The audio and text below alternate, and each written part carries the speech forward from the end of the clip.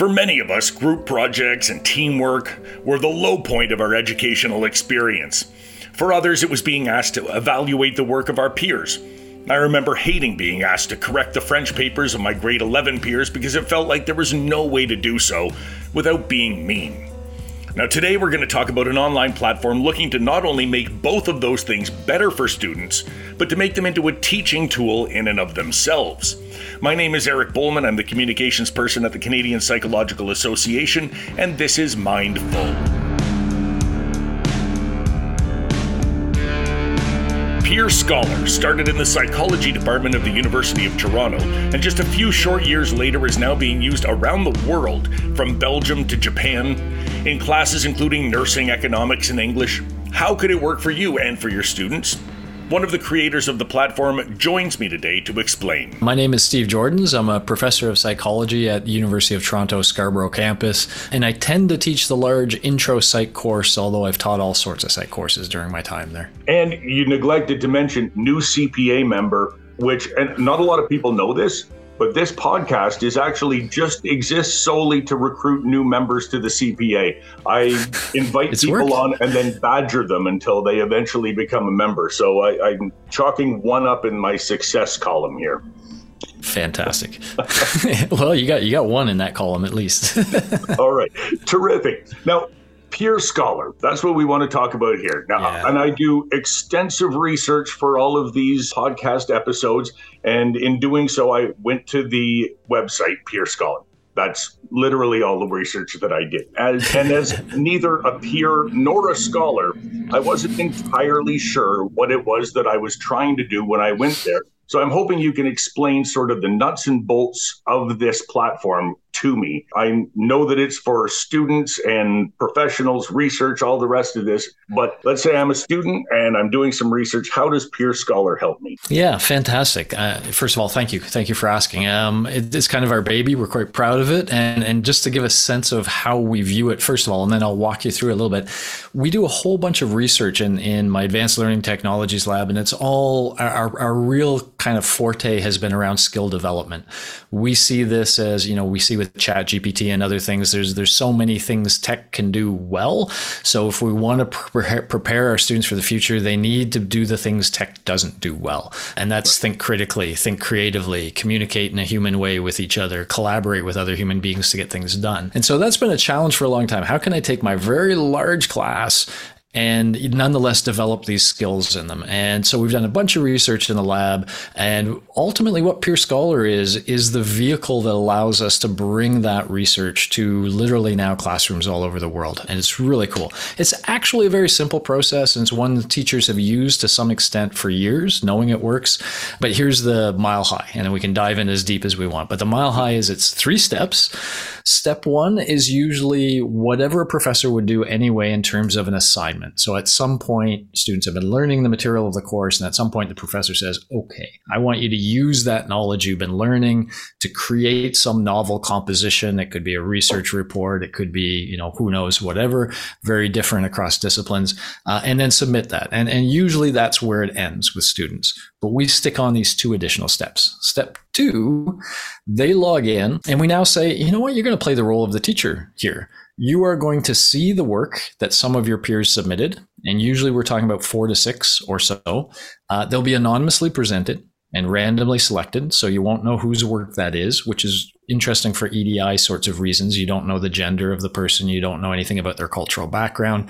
And what we want you to do is give that to help them in 2 ways. First of all, highlight something you really liked. So give some good positive feedback. And the critical part of PeerScholar is we teach them how to do these things right, which we could talk about if we want.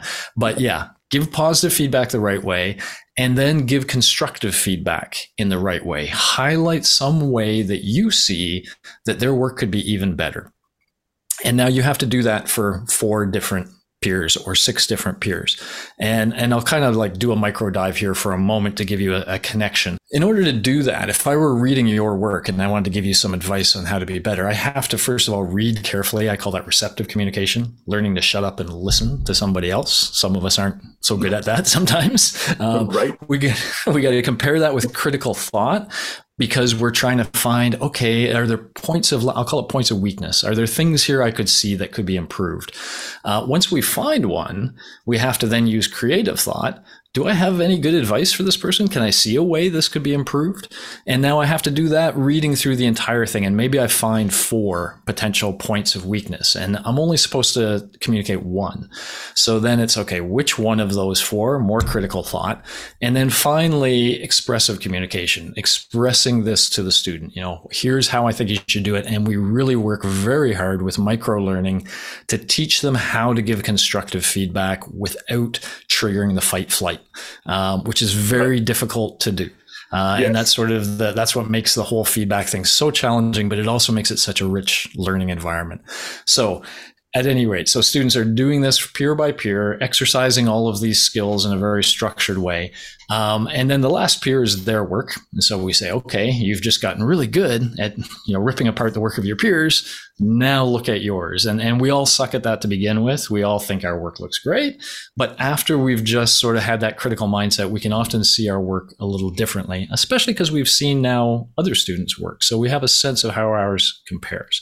So that's good for metacognitive kind of stuff. Okay, that's step 2. Right. Now, finally, step 3 is kind of the capstone of the peer scholar experience, and it's what some other peer assessment systems, I think, lack. And that is, we really ultimately want to teach students how to negotiate the negative emotions of constructive feedback and actually learn from it. It's kind of like that concept of the growth mindset that Carol Dweck talks about. But where I diverge from Carol is she suggested early on that if we just use the right words and have the right attitude around students, that this growth mindset will emerge. I argue that the growth mindset is in fact not natural, no more natural than playing a guitar. That doesn't mean people can't play guitar, but you have to teach them how to do it. You have to give them the practice. And that's what phase 3 is about. So students see the feedback that peers have given them. We walk them through an analysis of the feedback, teaching them how to recognize the fight flight reflex when it happens and how to not let it get in their way. So ultimately, they're going through each bit of feedback that way. And after they've done that, we say, okay, now you can go ahead and revise your work before the prof sees it. You can go ahead and take that feedback and use it what we call formatively to actually make your work better. And that's where a lot of the real rich learning happens. Any of us who have had reviews of our papers know that reviewers are idiots until the moment we start actually implementing their suggestions. And then when we do, we realize, wow, my paper's getting better. Those idiots are actually making my paper better. And at some point we realize, oh, they weren't idiots. They were very useful people. And students go through that same thing. And by the time they get there, they start to see the point of learning how to negotiate the feedback, that it does actually result in them doing better quality work. And ultimately, of course, getting a better grade in the course. And then the instructors often, they grade the final product, but they often also grade the process. They will grade the quality of the feedback students are giving. And they'll sometimes grade the appropriateness of their revision. And so that's the basic process. It's just about, students giving feedback to others and then learning from feedback themselves. But we scaffold it really heavily. And we just sort of have, one person said, this thing is just layered in evidence-based pedagogy. And we're like, yeah, everything we know is there. So that's why we're quite proud of it. So without this, a student would just write a paper, submit it to the prof, and then the prof would read it and grade it. And that would be the whole process. It sounds to me like you've created a lot more work for professors. Several extra steps along the way. You're now teaching additional things and grading on additional things that you otherwise wouldn't be doing. Well, so yes and no. So it is kind of funny. At one point, when we were talking to people about marketing this thing, and I'm a prof, I'm not a business guy. So you go reach for advice. And one of the things people say, well, with the educational market, your message must be, this will make your life easier. Right. And say that about your product. And I'm like, I can't say that about my product. It won't make your life easier, but it doesn't really make it harder. So I would push back against a couple of things there. One is the professors usually end up loving the papers more, like it's better quality work. So they find that actually better. As far as grading the process, that can be done quite easily. I was trying to remember the first way you said it made their lives more difficult, but it is. I just feel like it's extra work. I'm not going to say it's more difficult as such. It just feels like you're doing a little more work than you otherwise would.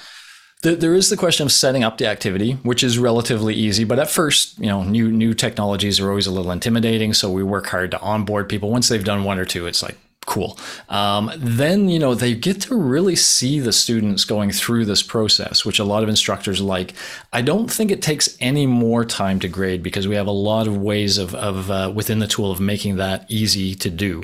And you can also, by the way, use peer grades. So I'll give you an example of that because we try to do everything very cyclically. So in the assess phase, the second phase, students are taught how to give good constructive feedback. They're first taught about the fight-flight reflex. And by the way, I'll just mention videos.peerscholar.com. If anybody wants to see these micro-learning artifacts and use them, they're all available there. And so we teach them, hey, here's why it's so challenging to give good feedback. And now here are 6 tips to have in mind when you do it to try to meet that challenge. When the student then receives the feedback, we give a rubric with those 6 things. And we say, okay, how well did Eric, they don't know it's Eric, but how well did Eric, follow this rubric in your feedback? We also ask them, by the way, how much negative emotion did it cause you to read his feedback? What was his point? In your own words, restate his own point. And so you as a feedback giver, if you give feedback to say 4 to 6 people, you ultimately see their feedback on your feedback. And we can actually use that quantitatively. So we can, in an automated way, take those rubrics and say, the student's reaction to your feedback was whatever. And that can be part of the grade. So there's an option of using peer ratings as part of the grades in some cases, which can, help with that, with the grading sort of aspect of it. The real place we add work, and this is what we're worried, like faculty, I don't think it really increases their workload much. I would say a little. It's not going to decrease. I'm not going to go there. Right. But for students, that was our worry. We are asking a lot of students. It takes a lot of time. It takes real concerted effort to go through and do this. And we always motivate them every step. So let me throw out some psychology. We're in a psychology group here. Self-determination theory is critical to everything we do. And if people don't know it, it's a theory I think all psychologists should know. And it just essentially says, if you want to engage somebody in some experience, there's 3 needs you have to meet. The first is autonomy. They have to be part of that experience because they see value to themselves, that they're doing it for some sort of personal reason, not because someone told them to do it. Right. If they're doing it because they see. So we always have a video that says, why should you care about learning to give good feedback? Why should you care about being able to learn from feedback? And we make the case for them of how this is going to benefit them down the line. And so that's always part of it. But then the next one is competence. And that's where we work really hard in our videos to make them, we don't just throw them in, give feedback and they don't know how to give good feedback and then they don't like it. We try to really give them a clear sense, get their competence high so that they feel really comfortable doing it. We've done a lot of research with PeerScholar, with professors and students. And the biggest worry we had is that students were going to say, this is just too much work. Right. I don't like this. I don't want this a lot. And we see that in other active learning situations. We think it's active learning. We think it's great. They think it's unfamiliar, weird work. And so would they think that for PeerScholar? And the good news is they don't. 2 things they absolutely love about the process. They love seeing the work of their fellow peers. And it kind of makes you kind of sit back and go, man, we've been in classrooms where teachers asked us to do something and we've worked really hard and we've done it. And a bunch of other people have too. And we never see, all these other things we could learn from are sitting there in the classroom and we don't ever see them. And it turns out that students love to be able to see that other work and sense how their work compares. The second thing is the one I mentioned. When they revise their work and it feels better, they're like, okay, this was worth it. And so students by and large really endorse the process. They will mostly, on a 7-point Likert scale, they'll be somewhere around the 5 or 6 on this should be part of every course I take. That tends to be the averages we get. And faculty, the nice thing is faculty who use it say, I could see it. I could see the learning benefit that was happening. It all made sense. It passes a smell. It's nice because it's got all this research behind it. We can tell you all the papers and all that stuff. But for any educator, this is the sniff test. Like, yeah, this makes sense. I understand how this works. And once they use it once, they tend to want to continue using it. So that's what's heartening for us because it is a little extra work for the profs, a lot of extra work for the students. but there's no pushback from it. They see the value and they want more. And that's, extremely heartening for us. Well, videos.peerscholar.com. I'm going to put that in the show notes so anyone who's listening now can go there and click on it. You said that students love this idea that all of a sudden now you can see some of the work that your fellow classmates are doing. All of you have presumably been assigned a very similar assignment, and therefore everyone else is doing something that is similar to the work you're doing. Is this a class-by-class type of thing, right? If I sign up to PeerScholar, I'm in Steve Jordan's class and I've been assigned to write an essay on self-determination, right? And so I submit that, and then I read stuff from my peers. Am I reading from my peers in my same class, or am I assigned something from the University of Calgary where they're doing a completely different? Yeah, no, it would typically be within a class, and it would be, there's this fancy stuff under the hood about how peers are assigned to each other and all that stuff, but you can almost imagine it's essentially a random process. So when you log in, you're going to see the work of some random other set of students, but yes, in your class, and you will ultimately be assessed by students in your class. Those may not be the same group. Like, you may not be assessing the same people that are assessing you, but right. Generally, yeah, it goes within a class situation. We also support, by the way, both individual students work where all the students are working as individuals, but we have a bunch of modules for teamwork as well. And in fact, at videos.peerscholar.com, you can find some videos where we support students when they're in teams, because this has become I'll call it a pet peeve, if you were. We know of all these great educational practices. For example, we know how good teamwork can be, how important it can be for developing collaboration skills and communication skills among students. But so often we just throw them into a team and do it badly. And they have a horrible experience and they don't enjoy it and they don't see the value of it. And so for me, we spend a lot of time saying, okay, yes, there's the educational thing, teamwork. Now, how do we really support the students and make sure, A, they do see the value, the autonomy part, but B, that they really understand the challenges. And so we have a video, here's why it's so tough to work in teams. This is why so often it falls apart. But then we follow that with, okay, how can you avoid those things from happening? Here are some strategies and tips that right from the get-go, if you employ these things, then it'll go a lot smoother. And so when we do that, suddenly students are finding teamwork more enjoyable and they're getting the most of it. And I think sometimes we as educators fall flat that way. We throw students in over their head, even though we should know about the zone of proximal development. It's been around for a long time. We know the dangers of asking too much of our students, but I think we still do it too often. And so we're trying to use a lot of micro learning to kind of teach them in context. And it's part of a principle we call knowledge-informed practice. So let's teach them something like, here's how to give good feedback, but then immediately say, okay, now do it. And do it repeatedly. And so, before that knowledge gets a little stale, Ebbinghaus, that knowledge goes away pretty quickly if we just leave it there. So let's get them practicing, get them using it. And that's sort of a core principle that we weave all through the tech. Well, that's actually, I'm wondering if you can give me an example of one of the things that makes teamwork better, that makes it more useful, right? It has to be more than just, don't be the guy who doesn't show up and doesn't do the work, right? There's got to be more to it. So can you give me an example of how this helps a team? Part of it often involves, we can talk about the difference between teamwork and group work, where group work sometimes it's a task where people are able to carve it into, okay, there's 4 of us, we'll carve on 4 different chunks. You do chunk 1, I'll do chunk 2, and then we'll bring it all together and we'll call that a project. That's more group work. Teamwork is supposed to be where you're literally, yes, maybe you all have responsibilities in the team, and yes, maybe they're all different, but they involve a much more synergistic interaction between people so that you know what somebody else is doing because it's going to come to you and you're going to do your thing. And so the first thing is come up with a context that actually fits that. And so one of my favorites for teamwork in my 1800 student intro psych class is the last thing I do at the end is always a work integrated. And I think we spoke about the homelessness one that we did a few years ago. Yes. This year was Swab the World. So Swab the World is an organization where they're trying to get more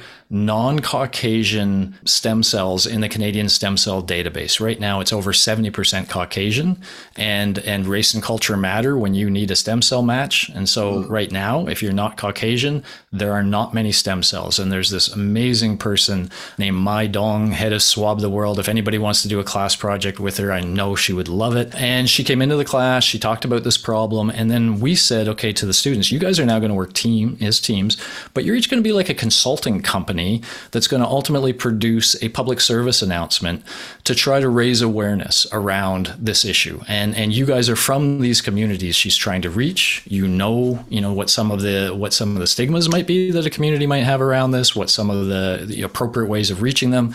Use what you're learning in this course, use the knowledge that you brought to this course, and then work together to create this thing that you're proud of. That you almost need a little bit of that as a teamwork. You need to, have these 4 people thinking, okay, we want to do something cool. And so I think that authenticity of the problem, especially because teamwork is really about preparing students for success post-graduation, where we do everything in teams pretty much. And so the more authentic that situation can be, the better.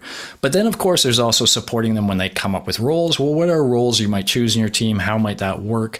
And so, giving a lot more guidance and structure really kind of helps it work. And once they have a great experience, they come out the other side and it's like, that was great. Then it's like, yeah, that's what good teamwork feels like. It doesn't always feel like that, but when it feels good, it feels really good. And so, those are some of the concepts. A lot of the other ones you'll see in that video in terms of highlighting the challenges and really trying to be honest with students about, why do so many students hate teamwork? Well, because they run into one of these. But if you can avoid them, then it's a whole different story, and you'll leave here knowing how to avoid them in the future, and that's going to make you succeed in your relationships and your work environment, etc. We always have an eye towards that post-graduation in everything we do, and preparing. In fact, let me just go here real quick. One of the things I like to say to students is, if I've done my job, it's not just that you'll know psychology well. When you're in that job interview for a job you really want, you will be able to negotiate that situation. And that involves, communicating with other individuals, listening, all the things I described to you just a moment, listening very carefully when they ask a question, being able to think critically on the fly, being able to think creatively, providing a nice answer that's sensical and connects with the question. If you can do those things, that's what's going to get you the things you really want in life. So it's not just knowledge. You need to focus on those skills. And I spend a lot of time, harping on that point. Now, you spend time harping on that to your class of 1,800, a massive undergrad class. How many of those 1,800 are using PeerScholar? They all use it. It's all part of our. So in my class, they run into it twice. But the second time is that context I've just been talking to you about. So we use that like once they create a public service announcement. We have like 400 of them because there's 400 groups of 4. And so they first peer assess one another's work so that we can get to like a top 10. And so they're actually doing team-based peer assessment. And if I can just mention that for a moment, the interesting thing there is, imagine we now, and by we, I mean me and the 3 members of my team, are seeing the work that your team did. And we read the work that your team did, and now we have to give you some constructive feedback. Well, what are we going to say? Well, we'd better talk about that. And so suddenly outside of the platform, the idea is we have to say, well, I think we should do that, maybe this, maybe that. We have to debate some of these ideas. We eventually have to reach convergence and say, okay, this is what we really want to say. Those are all those collaboration skills that we want students to experience. And, for me, skills only build with repetition and practice. Good repetition, good practice, and they build. And so in that context, that's sort of where they run into it. But before that, by about chapter 2 in most of our intro psych classes, when they're learning about the scientific method and we expose them to their first primary source research article, we use PeerScholar there too, for them to summarize the article, identify the critical variables, but also to do that next step, which I think is important, to have some creative thought. If you were the researcher, what would you do next? And often students are never asked that question. They find it challenging. They find it intimidating. A lot of first year students, you're going to ask me to pretend I'm a scientist and come up with a good hypothesis to follow up next.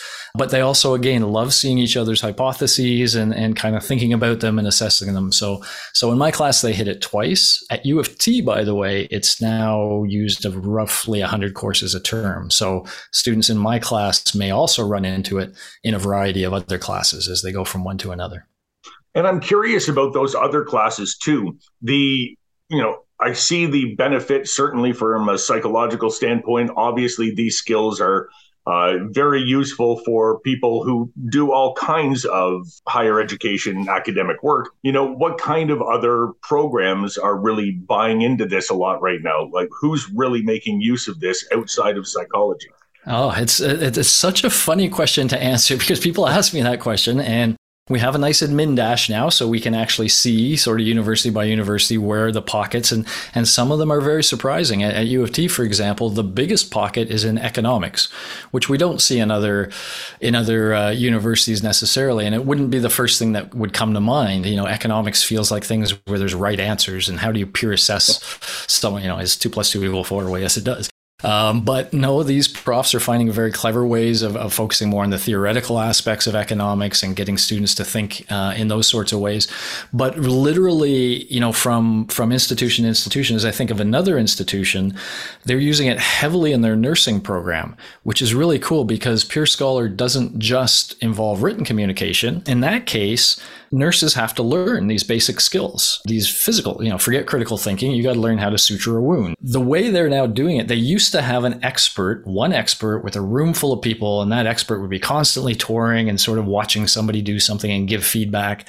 Now they have rounds of peer assessment where they videotape themselves doing it. I always think of that, bandaging the head, or that you see bandage your dog's head or something and do it right and do a video and save that. And then they, peer assess each other and say, oh, you did that really well, but you didn't do that. You didn't do that. And so after rounds of peer assessment, then the expert can chime in, and they find that it's a much more effective use of that expert's time, that they tend to be seeing work that's already fairly developed. And that's where the expert can really come into play and, add that little extra touch. So in that case, yeah, it's all about nursing. In a university in Belgium, they love the teamwork stuff, and they do just a ton of teamwork things there. And that tends to be the obvious aspects like engineering, but it's also in things like English. They literally have teamwork across the board. And so we see that build up. So it's hard to give a single answer. And it's certainly, that answer isn't psychology. It was born in psychology, but it's literally all over the board, right up to, we're as low as grade 7 schools in especially Asia and Holland. We're big in Japan, sort of. We're not big in Japan, but we're big in Asia other than Japan. And up to like med school, U of T uses it in the graduate program. So it really is very flexible. It'll fit a lot of educational contexts. If somebody's listening to this, they're a professor at a university, they're hearing about this for the first time, they'd like to implement this with their class, how do they go about doing that? Who signs up for it, and how do they get their students involved? Yeah, okay.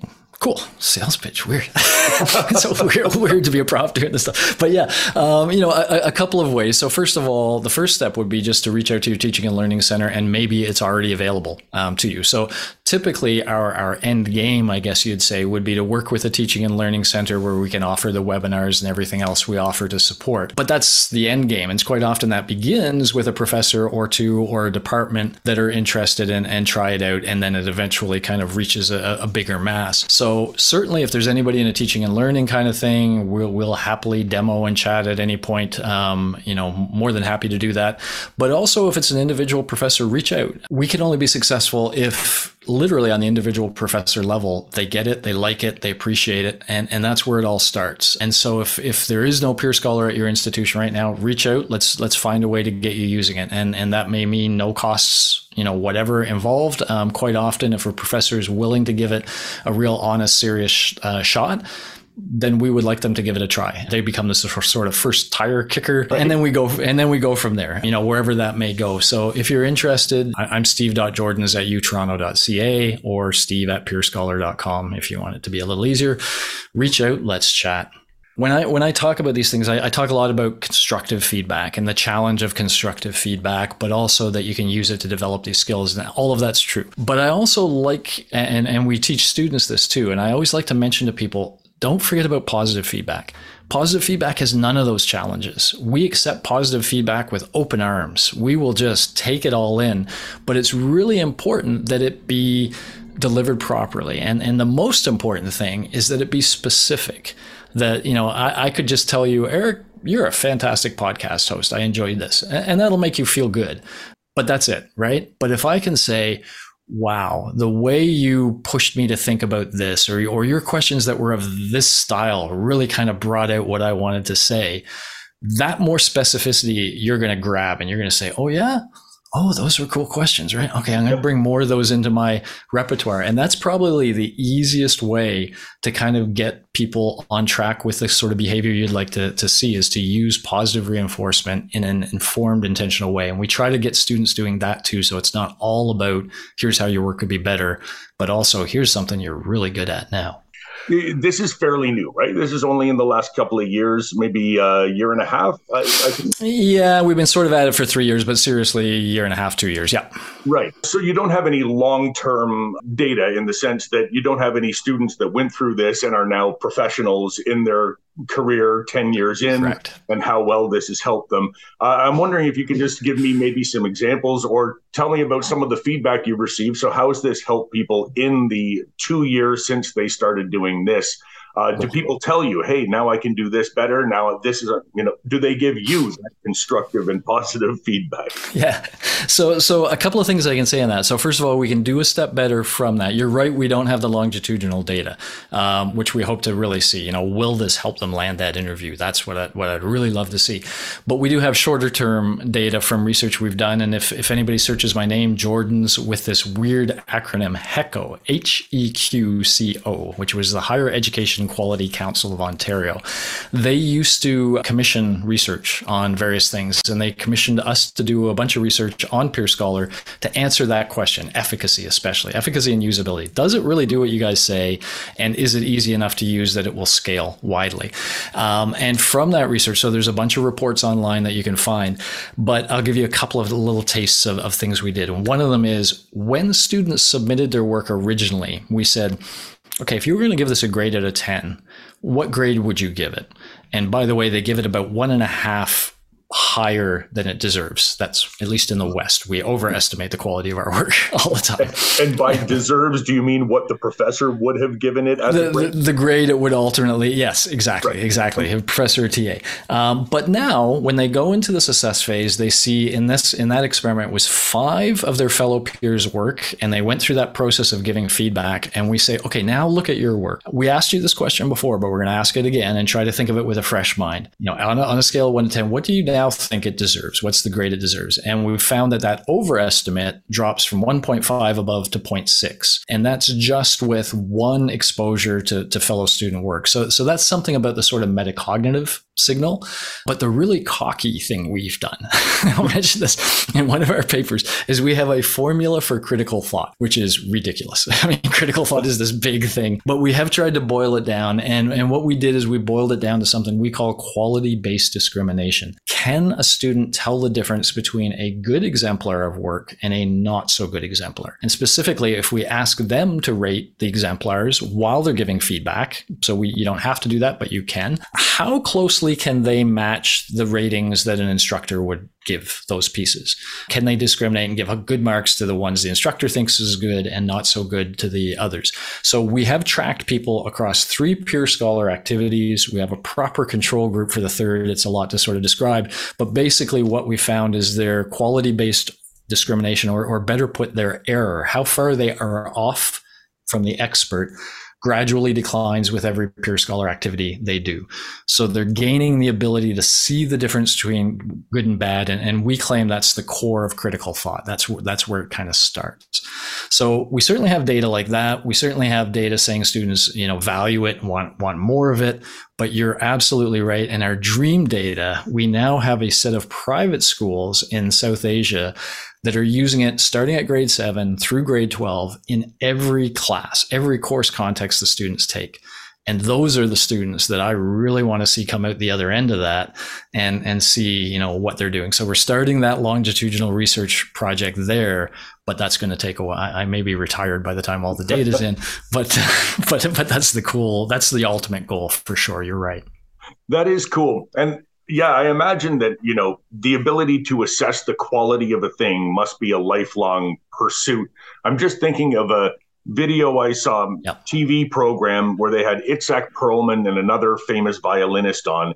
and had them try to tell whether or not the violin that was being played was a really high-end, expensive one, a cheap one, or a Stradivarius. And no one could pick out the Stradivarius because even though you are an expert and you spent your whole life, it just, the name is a little bit bigger than the actual difference in quality between another very high-end violin, right? Especially in the right hands. Yes. Jimi Hendrix could make any guitar sound fantastic. 100% he could, no doubt. Thank you to Dr. Steve Joordens for joining me today on Mindful, and to you for listening, downloading, and leaving a review. I put links to most of what we discussed in the show notes, so if you're interested in PeerScholar or in Swab the World, please check those out. Mindful is written, hosted, and published by me, Eric Bowman. Jamie Montgomery edits and produces the program, and our theme song is Avenues by David Taylor.